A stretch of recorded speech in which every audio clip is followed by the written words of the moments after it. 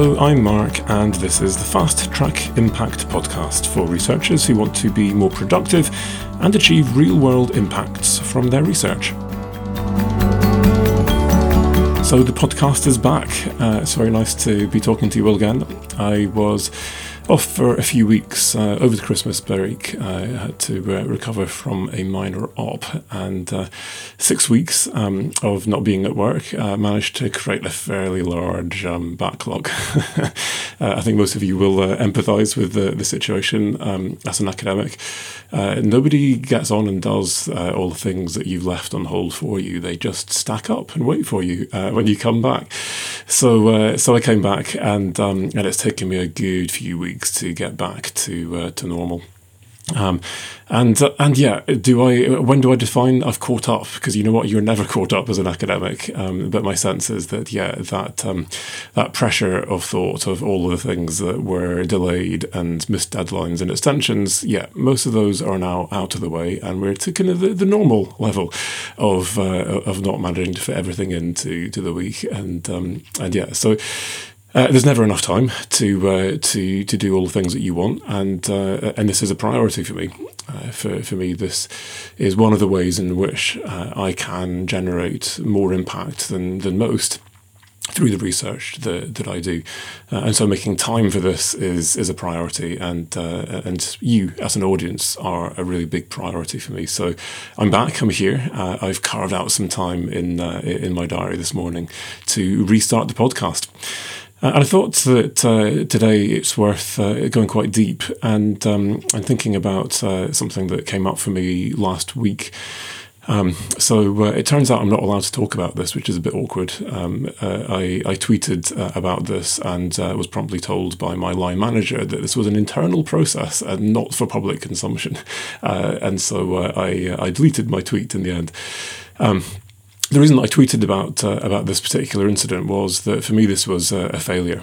It was something that I wasn't proud about, that was quite challenging for me. And I think it's really important to talk openly about our failures as well as our successes. And I think especially when you get to a point in your career where I have, people make a bunch of assumptions about you that, you know what, everything you write is paradigm shifting, original, really significant work. All the impacts that I do just shine brightly and create massive benefits for everyone that I intend it to. And of course, that's not the case. Things go wrong on a regular basis. And I think that the more I talk about that, the more that empowers others to say, well, you know what? I'm feeling kind of similar. I've had a bunch of things that haven't gone right for me recently, and you know what? Together, let's create a bit of resilience as an academy and say, none of us get this right all the time. We all fall off the bike, but you know what? We get back on again. And my hope is to inspire you to get back on your bike if you're feeling similarly wounded. So without saying too much, most universities are going through a mock research excellence framework exercise, a mock REF, where your impacts and your outputs are being graded. So I've got a case study that is shortlisted in Newcastle. I've got a different case study that is being considered by 2 other universities. And I've got a bunch of outputs, in my case papers, that I've submitted to get internally reviewed. We've got a 1 to 4 star rating, and as a professor in a top 150 global university, it's expected that I will pull my weight in terms of producing a good few of the top-rated 4-star papers that go in our submission. So that's the pressure on me. Less pressure on others, perhaps, to do that, but I need to pull my weight. And so I submitted what I thought were the papers that might get that 4-star grade, and one of the papers a paper that I'd invested a lot of time and energy, 7 years in the writing this particular paper, and it came back from the internal review as 2-star. So it wasn't even 3-star. I could have coped with 3-star, but it came back as 2-star, and I'm like, seriously, did I get it that badly wrong? And of course, where do you go with this? Maybe you're not as vulnerable as I am to these kinds of thoughts, but for me, I went straight into imposter syndrome. I thought I was okay at this kind of stuff. This is pretty basic. I'm getting critiqued here for my methodology, and I thought this was robust. I thought this was sound. How could I have missed something that is downgrading this 2 marks on the basis of methodology? And now, if I'm producing stuff like this, then oh my goodness, what else might I have written that might be really bad? And who else has read this now? And this is in the public domain, and I've got this kind of searing embarrassment that this thing that I was so proud of, that it might actually just be really embarrassing. And then from there, all these other thoughts start to kind of cascade. So I've got all these different projects that I'm leading, and are we succeeding or not? Well, actually, how many papers have we published? And the 2 biggest projects that I'm leading, we haven't got a single published paper out of them yet. And actually, maybe we won't ever get any papers out of these. And then I'm kind of thinking about my leadership, and maybe I'm really not leading these projects the way that I should. And then I'm starting to think about how I'm managing my postdocs on these projects, and I'm thinking, well, how long is it since I actually had a face-to-face meeting with one of these postdocs, and do I really know if they're okay or not? And maybe actually I'm a really bad manager, and these people feel completely unsupported, and actually now I'm thinking this is kind of chaotic, and I don't really know what's going on in all of my projects, and they're about to crumble before my eyes, and some terrible disaster is about to befall me, and you know what, my company. I might be training people all over the world, but actually the stuff we're doing is really basic, it's really obvious, it's really simple. Anyone can come up with the idea that impact is benefit and clarify this and give people some tools to make this stuff happen. We're going to get someone who's going to come along, they're going to replicate what we do, they're going to outcompete us, or I'm going to say some crazy thing or tweet some crazy thing like I did last week, and I'm going to get the sack. So maybe this is slightly catastrophizing, guys. And maybe I'm worse than most people, but my sense is, you know what? If you actually analyse the thoughts that just on that subconscious level start to play out over the day, an evening, and sleepless night after a bit of negative feedback like that, then I don't think that that description of imposter syndrome, as I've just given you, is maybe that unrealistic and unrepresentative of what others feel like. So how do you deal with these kinds of thoughts and then the feelings that they deal with?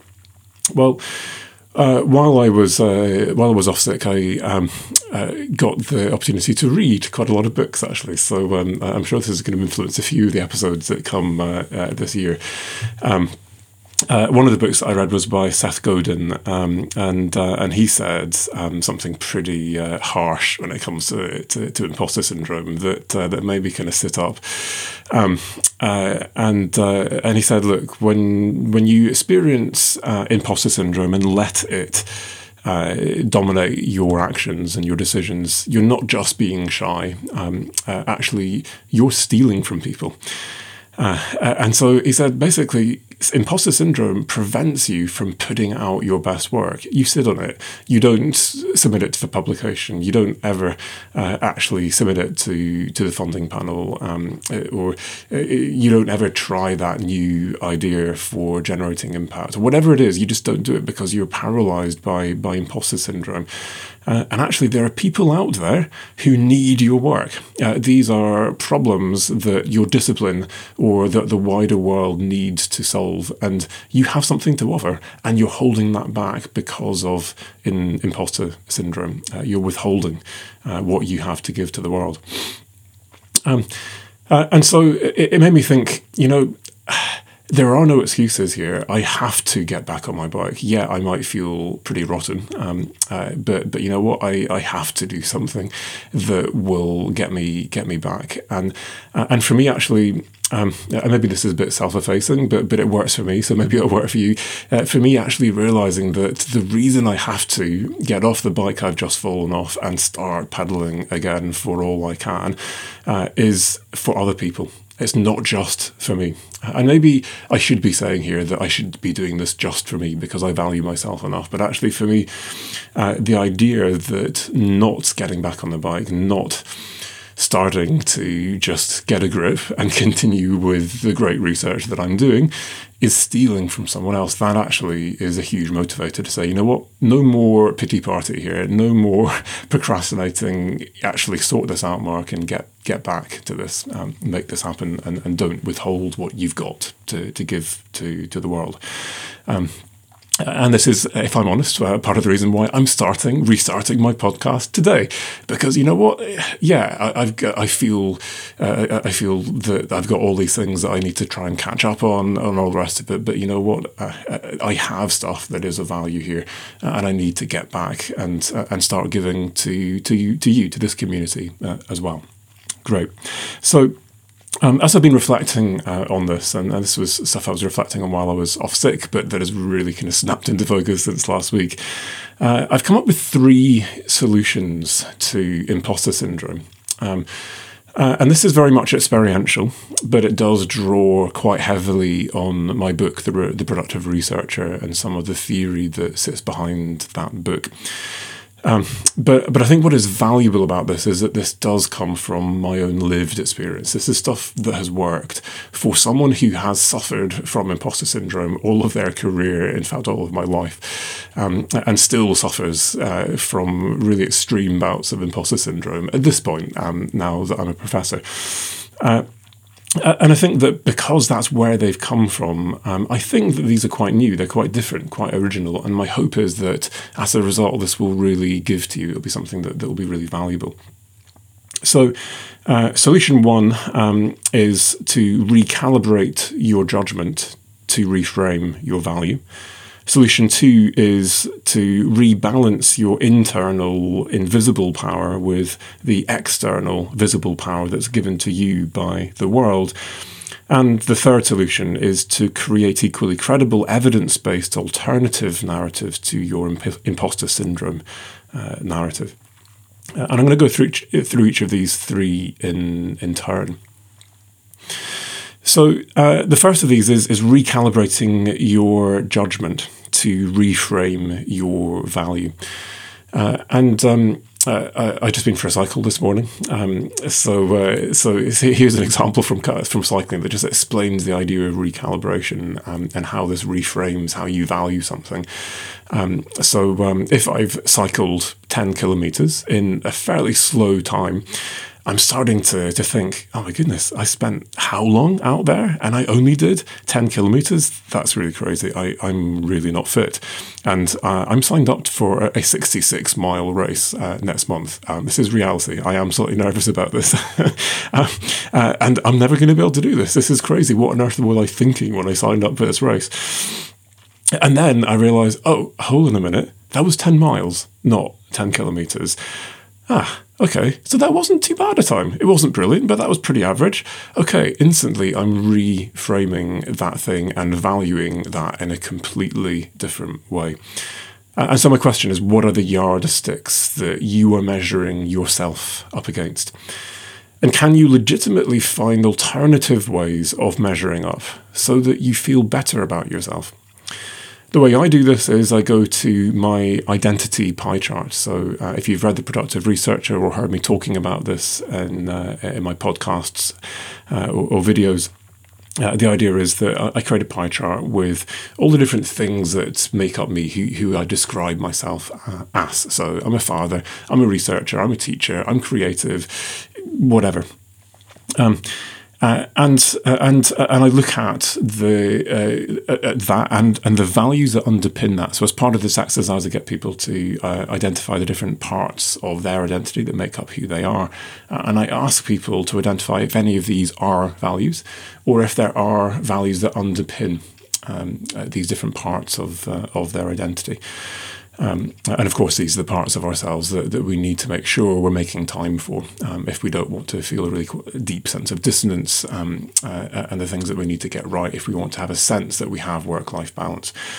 Go back to some of my other stuff if you want more on that. So for me, three key things always emerge from that when I cast my mind back to that. It's this integrating value of empathy.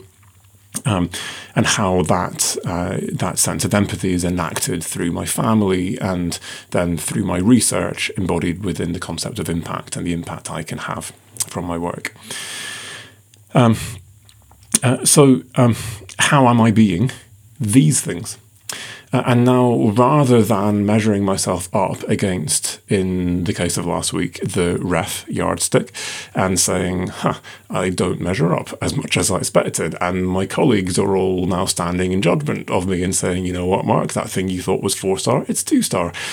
And I'm taking that embarrassment, I'm taking that sense of failure, and I'm saying, okay, that's real. I'm not going to sit here and defend myself and appeal and complain. Okay, great. But ultimately, now to stop myself going into that whole catastrophizing imposter syndrome narrative, I'm saying, yeah. But how last week? How, in fact, in that very paper that got downgraded, have I enacted the things that are most deeply important to me? And in this paper, in fact, this is a paper that is underpinning research for one of my impact case studies. And as I now dwell on the impact that has arisen from that research, I now feel like this has value. Maybe it doesn't have as much value as I thought it had as an output in ref, but this still has real value actually in ref terms, underpinning my impact case study. And in more intrinsic terms, as an outworking of that principle of empathy through my research. Great. And ultimately what I'm doing here is that I'm stopping judging myself through the eyes of others. And as I do that, I am now able to have self-compassion and to love myself. And of course, we all know that you can only love others when you love yourself. And so going back to Seth Godin's comment that I'm stealing from others, I'm withholding stuff. Well, you know what? If I want to give to the world, if I want what I've got to have value for others, then I have to value it myself to start with. And this is, for me, the most fundamental way of undermining imposter syndrome, to say, you know what? I have value, I am valuable, I have worth. Therefore, what I've got has worth and has value and is worth putting out to the world.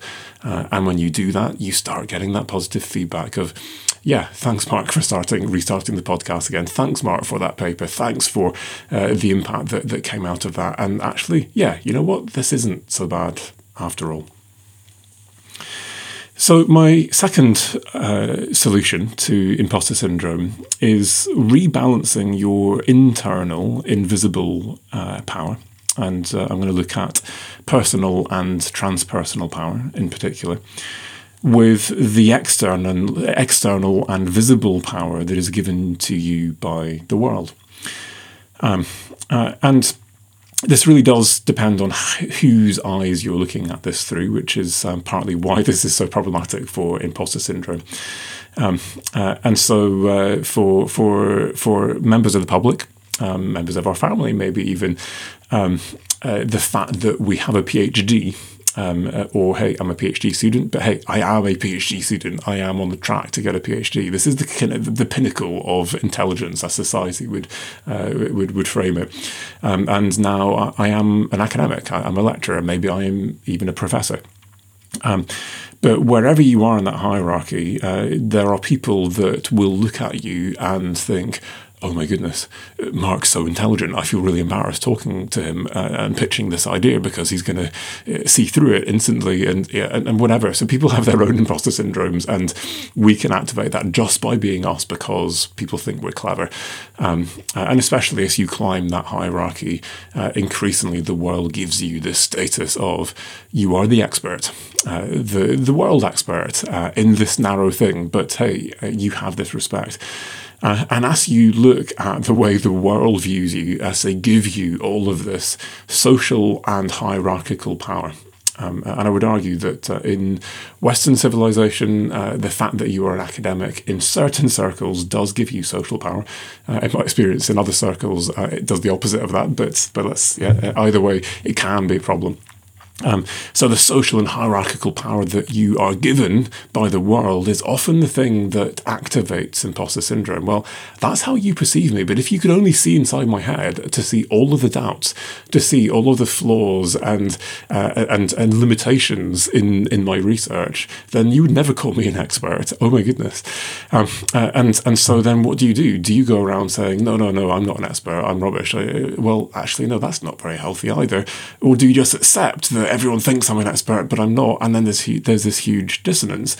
Well, my suggestion is neither. That you actually reduce that dissonance by shortening the distance between how you feel about yourself in terms of your personal and transpersonal power versus the power that the world has given you. And as you rebalance that power and increase your sense of personal and transpersonal power, then actually there is not such a gaping gulf between how you see yourself and how the world sees you. And actually you start over time to become much less vulnerable to imposter syndrome. And it really does work. This is a long-term journey I've been on. So for me, I lived in imposter syndrome 24/7 when I was an early career academic. And this is something that I'm still vulnerable to, that I get bouts of, as I did last week. But that is something that is much less common now, and this is the longer term process that you can go through. The first is that transforming thought that can actually almost instantaneously reframe things and be your kind of get out of jail free card when you get a sudden bout of imposter syndrome. And this is the work now of months and years, I'm going to argue. This is not a transforming thought that can happen instantaneously. This is not even a work of days and weeks. And so what I'm going to do is I'm going to go through some of the stuff from the Research Impact Handbook, actually. There is a box in the second edition. This is box 10, page 182, if you want to look at some more detail on this. What we've got here is a set of reasons why you may feel imposter syndrome, the hierarchical and the social power that is given to you by the world, and a set of things that you can then do to shorten the gulf between these two perceptions, the personal and the transpersonal stuff. So having a look at a few of these. One of them I've framed in the book as self-awareness. I think I would perhaps frame this as mindfulness, for those of you who are familiar with that kind of literature and practice. But it is this idea that I'm going to catch the rising panic of imposter syndrome, and that's certainly how I feel it, before I am fully immersed in that panic. So those early signs of, my heart is beating faster. There's this kind of clenching of a fist somewhere in my chest. Where is that coming from? And catching where that's coming from. There's a bunch of thoughts here that are beginning to lead to other thoughts that, you know what, I'm going to just catch and I'm going to do something with. And this leads to the third solution, which we'll come on to later. But at this stage, what I'm doing is I'm capturing that stuff and I'm saying, right, let's now compare and contrast all of these actually now slightly crazy thoughts that I'm having with reality.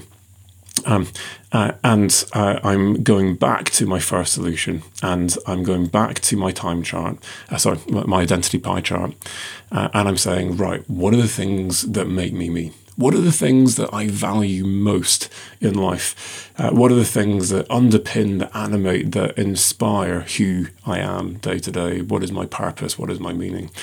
And then, by contrast to that, now, how do I actually feel in this situation?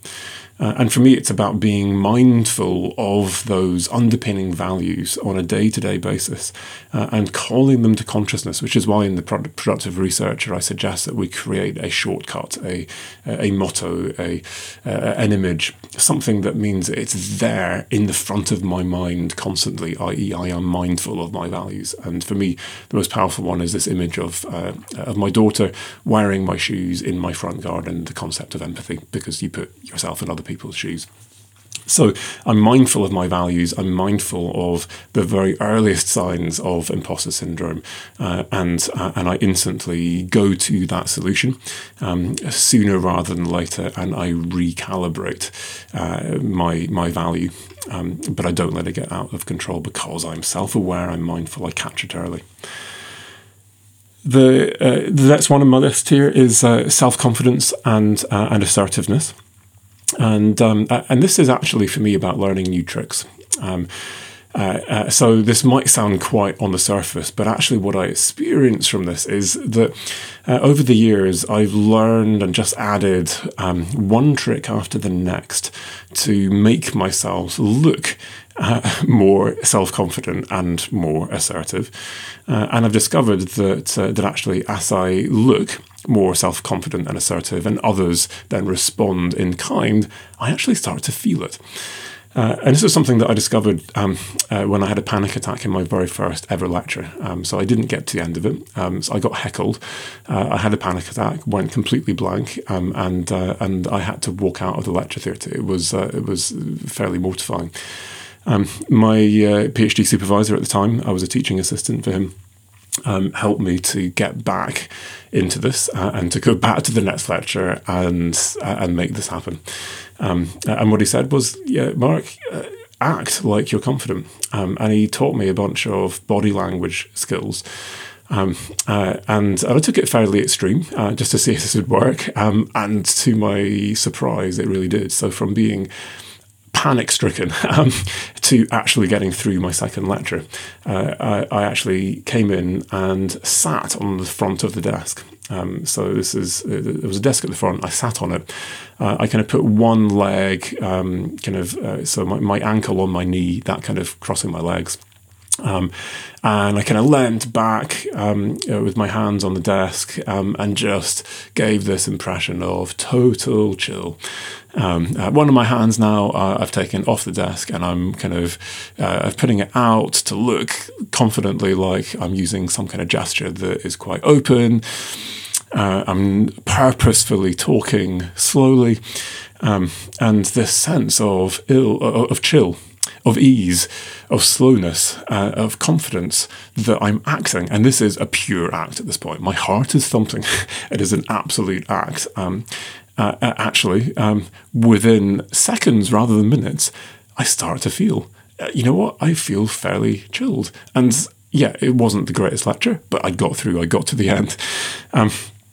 So little things that you can do, actually practicing your handshake. People tell you these things and you just think, oh my goodness, I don't want to be fake. I don't want to be someone I'm not. But actually little things like this I find really help. So there's a certain level of firmness, holding on for long enough, but not too long, giving that person eye contact as you shake their hand and not instantly dropping that eye contact.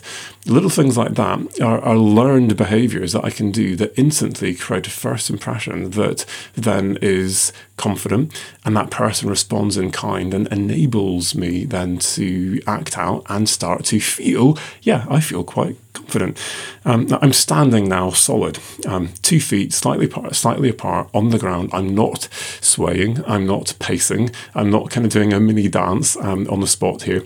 I am solid. I've got open body language, open hand gestures, and as a result, I create this sense of solidity to my audience, and actually, I begin to feel more solid myself.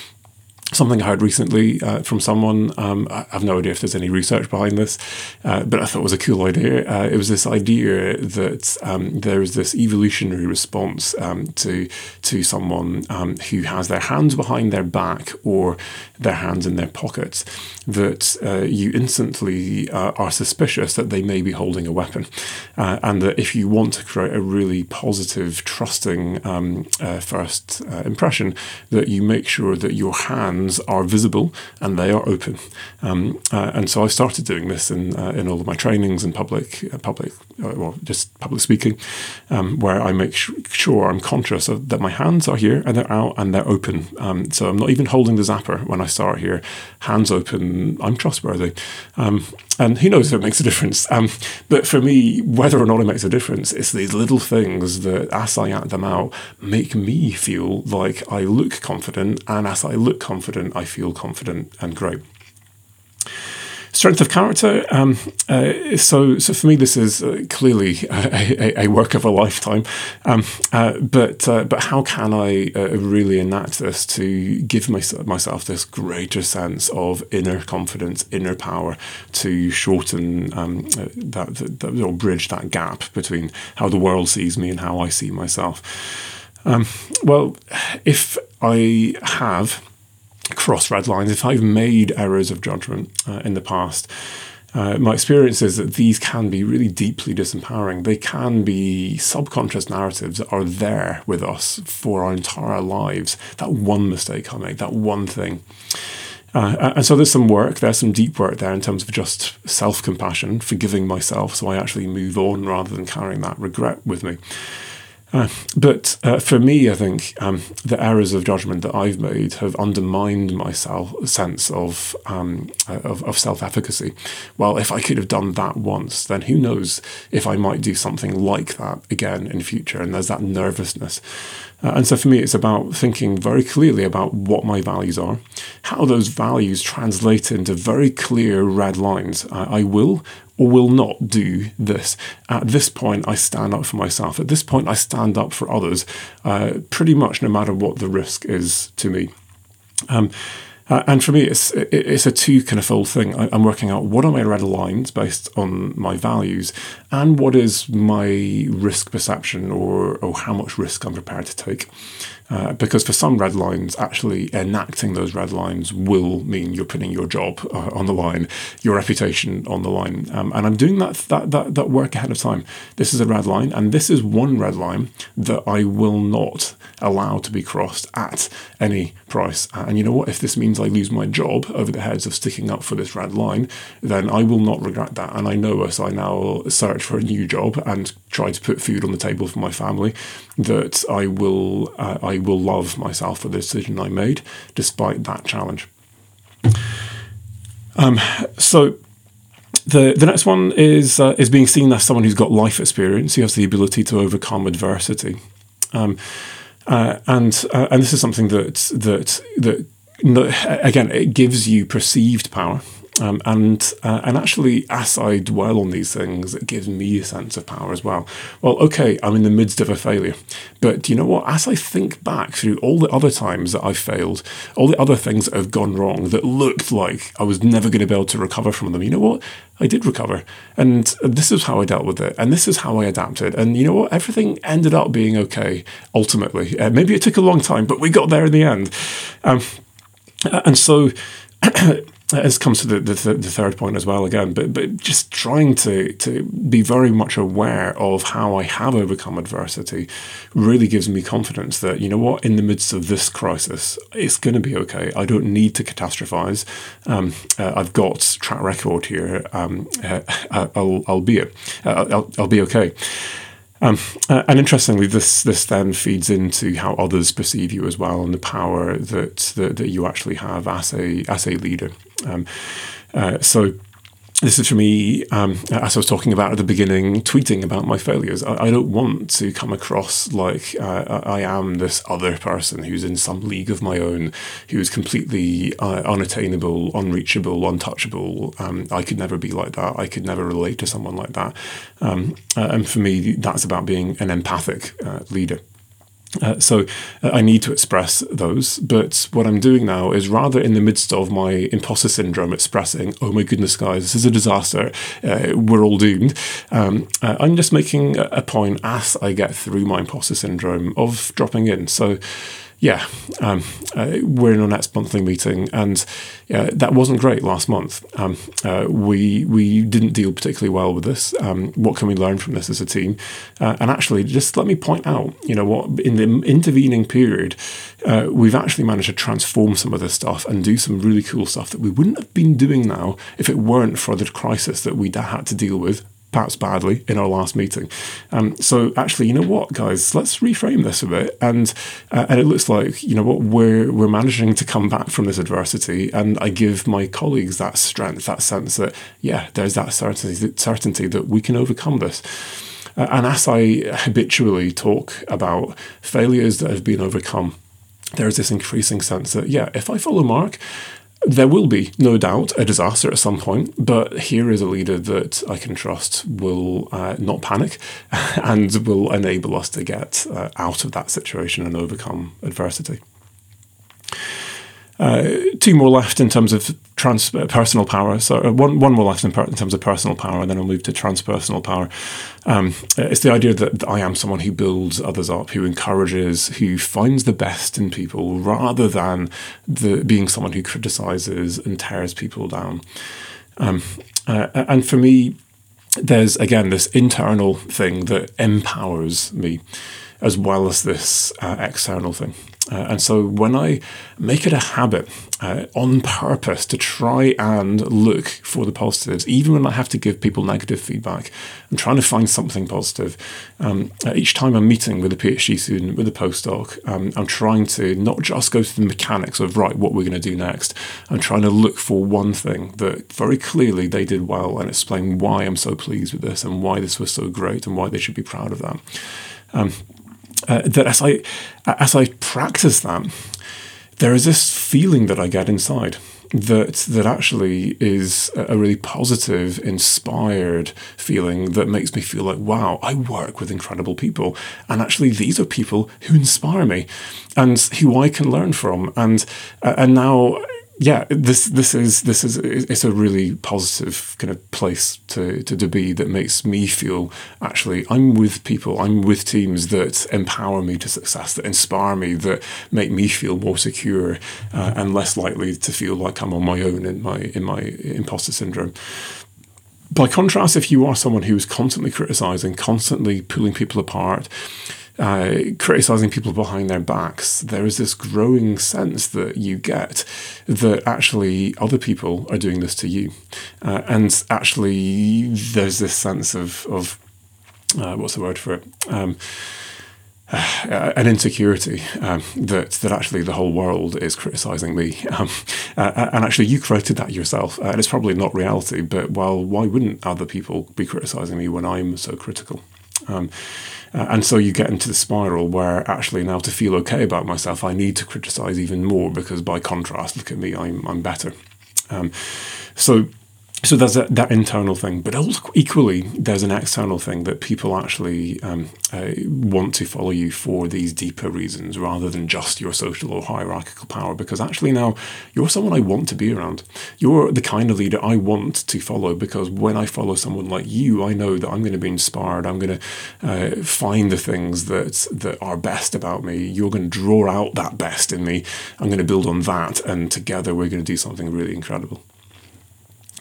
I'm probably spending too long on this, so just one final thing on transpersonal power. The transpersonal power is sometimes described as spiritual, so a lot of people find this quite challenging. But for me, I'm going to take an academic definition of spirituality. This is being connected to something which is more significant than yourself or beyond yourself. So it could be a football team, it could be nature, it could be a religion if you wanted it to be.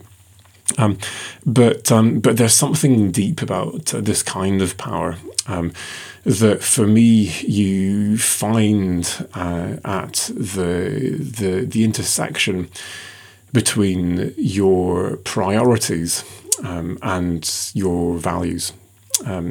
Your identity and your values. So when you do that time chart, sorry, I said it again, that priority, my goodness, I'm getting completely mixed up here. Sorry, guys. So when you do your identity pie chart, that's what I was looking for, sorry. You look at those different parts of your identity, you identify the values that underpin them. It's at that intersection between your identity and your values that you can start to think about how you might operate in the transpersonal space. And so now, as I am mindful of those values, I've got that shortcut, I'm enacting that day to day. As I'm going back and I'm sitting now, taking some time to recalibrate my values and measure myself against those rather than how others are now judging me. I access something at a much deeper level. Where do those values ultimately come from? Are those things that were just given to me by my parents, by my culture, perhaps? Do they come from a deeper place that is independent of genetics and an environment or culture?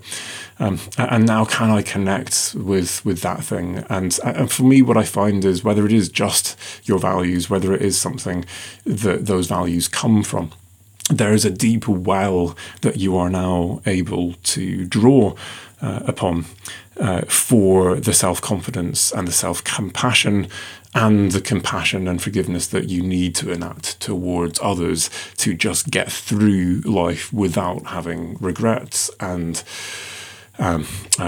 resentment towards the world and the people around you, because you know what, life is tough.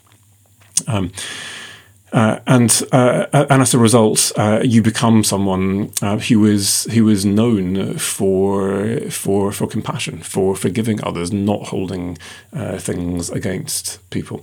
You get known as someone who has values that include altruistic goals that come from a place that means that, yeah, I don't think if I work with this guy, he's going to manipulate me, because actually there's something deeply authentic about why he is pursuing that altruistic goal, and I can sign up to that without any sense of threat. So finally, my third solution then. It's the idea of creating equally credible, evidence-based alternative narratives to your imposter syndrome narrative. And for me, this is the solution that kind of draws together everything that we've talked about in the first two. If you read The Productive Researcher, you'll see from Alistair Scott, I have borrowed the many story approach. And I find this a really powerful way of reframing my imposter syndrome narrative. So the imposter syndrome narrative is problematic because it is rooted in truth. I know objectively that paper has not met the relevant standard.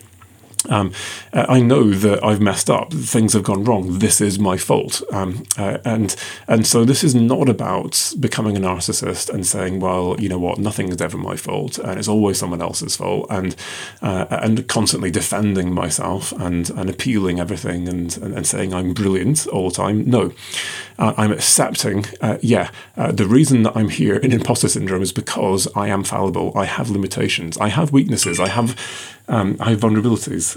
I have a phone on silent now. Sorry. And as a result of that, I'm in imposter syndrome. But at the same time, let's have a look at my strengths. Let's have a look at the things that went well, that are my successes. Let's have a look at the times that I actually came out of that disaster and turned it into something good. And now, actually, what's the evidence for that? And I'm building an evidence-based narrative which is stronger and stronger and more convincing. So now I have two narratives that are both true, but one of them is helpful, one of them is unhelpful. And now I have a choice. I can stay mired in imposter syndrome with my unhelpful narrative, or I can decide, yeah, I'm going to go with the helpful narrative here, which is evidence-based, and I'm going to dwell on that. And that's the narrative that I talk to myself about and that I put out to the world increasingly to shorten that gap between how I feel about myself and how the world feels about myself. So it's my impact very often that I go to say, well, you know what? Yeah, my projects aren't all working perfectly, but you know what? This is the point, and we're getting impact. At home, my imposter syndrome is, well, I'm not a good enough father, I'm not a good enough husband, and actually, well, okay, I've got limitations, I've made mistakes, and I can dwell on that and be disempowered, or I can paint myself as, well, okay, I'm a bit of an absent-minded professor, in a more kind and self-compassionate way. And actually, now this is now an evidence-based narrative, which is a positive reframing, because okay, absent-minded is actually my greatest weakness at home. Oops, I forgot. I'm really sorry. But actually, the thing that my wife values, one of the things my wife values about me is, and my kids, I think, as well, is the thoughts, the ideas, the conversation, the depth to which we go. And those two go together. So what are the things where your weaknesses, your greatest weakness is your greatest strength, the idea of the absent-minded professor. And can you use that to celebrate your strengths whilst accepting that you're weak, and that you have limitations? So this is realistic. This is about taking negative comments, making them explicit. You're being mindful about them. So this takes part of their power away. You're standing back from them to objectively analyze them. And so now, with my paper, all of you guys weren't convinced I could substantiate every single one of my claims. And I could think my paper was rubbish and start to burn with embarrassment. It's in the public domain. I think I'm rubbish and blah, blah, blah. But now I'm accepting that some people might read this paper, and if they read it in that way, they may well have some doubts.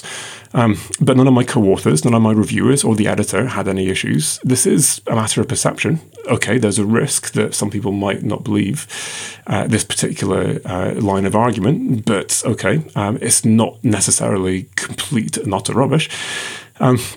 And you know what? We did the best with the data that we had. There were limitations. We explained what our limitations were. And in fact, this was one of 3 contributions we made. And the other 2, well, nobody's complaining about them. And actually, for me, this was the least important of those 3 strands. And, well, yeah, great. So I don't feel embarrassed about this. I'm not going to complain and try and appeal this. And I'm going to learn from that experience. So there was clearly a blind spot. How could I fix that?